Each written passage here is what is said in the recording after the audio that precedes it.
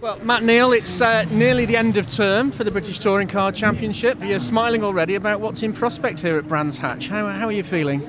Yeah, good. The sun's shining today, so the stage is set, really, isn't it? So looking forward to. I'm really sort of in the championship contenders. I'm one of the more outsiders, but it's still definitely all to play for. Is it going to be very much about tyre choice? I mean, there's been a lot about the fact that everybody knows what everybody's running, but is the tyre choice going to be critical this weekend? Well, there is no tyre choice because we've all have to run it so many times, so we've all got one card left to play, and for some of it's a good choice. But I think Brands is pretty good on the tyres, so wherever you're running it, I think the difference between the soft and the hard shouldn't be that dramatic. Now, the Type R seems to be hooked up really well at the moment, and you like Brands Hatch, don't you? So are those two things going to combine? You see you're smiling again. Are those two things going to combine to give you a slingshot, do you think?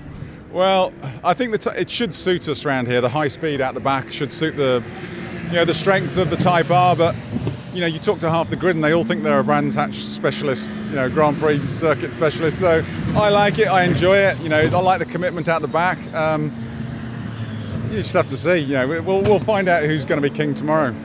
Now, at halfway through the season, it was fairly well balanced. The second half of the season's been even more competitive than probably most recent years. Is that something that adds a bit of adrenaline to this weekend?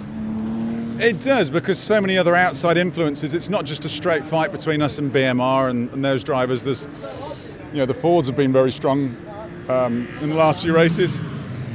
And a whole heap of others. They just seem to randomly come up and have a great weekend. You've got Tom Ingram, Adam Morgan, all of them, a whole list of other names I can't even mention. So you blink and you're outside the top 20, not the top 10. And that's going to be the difficult thing, because then you're not scoring any points at all.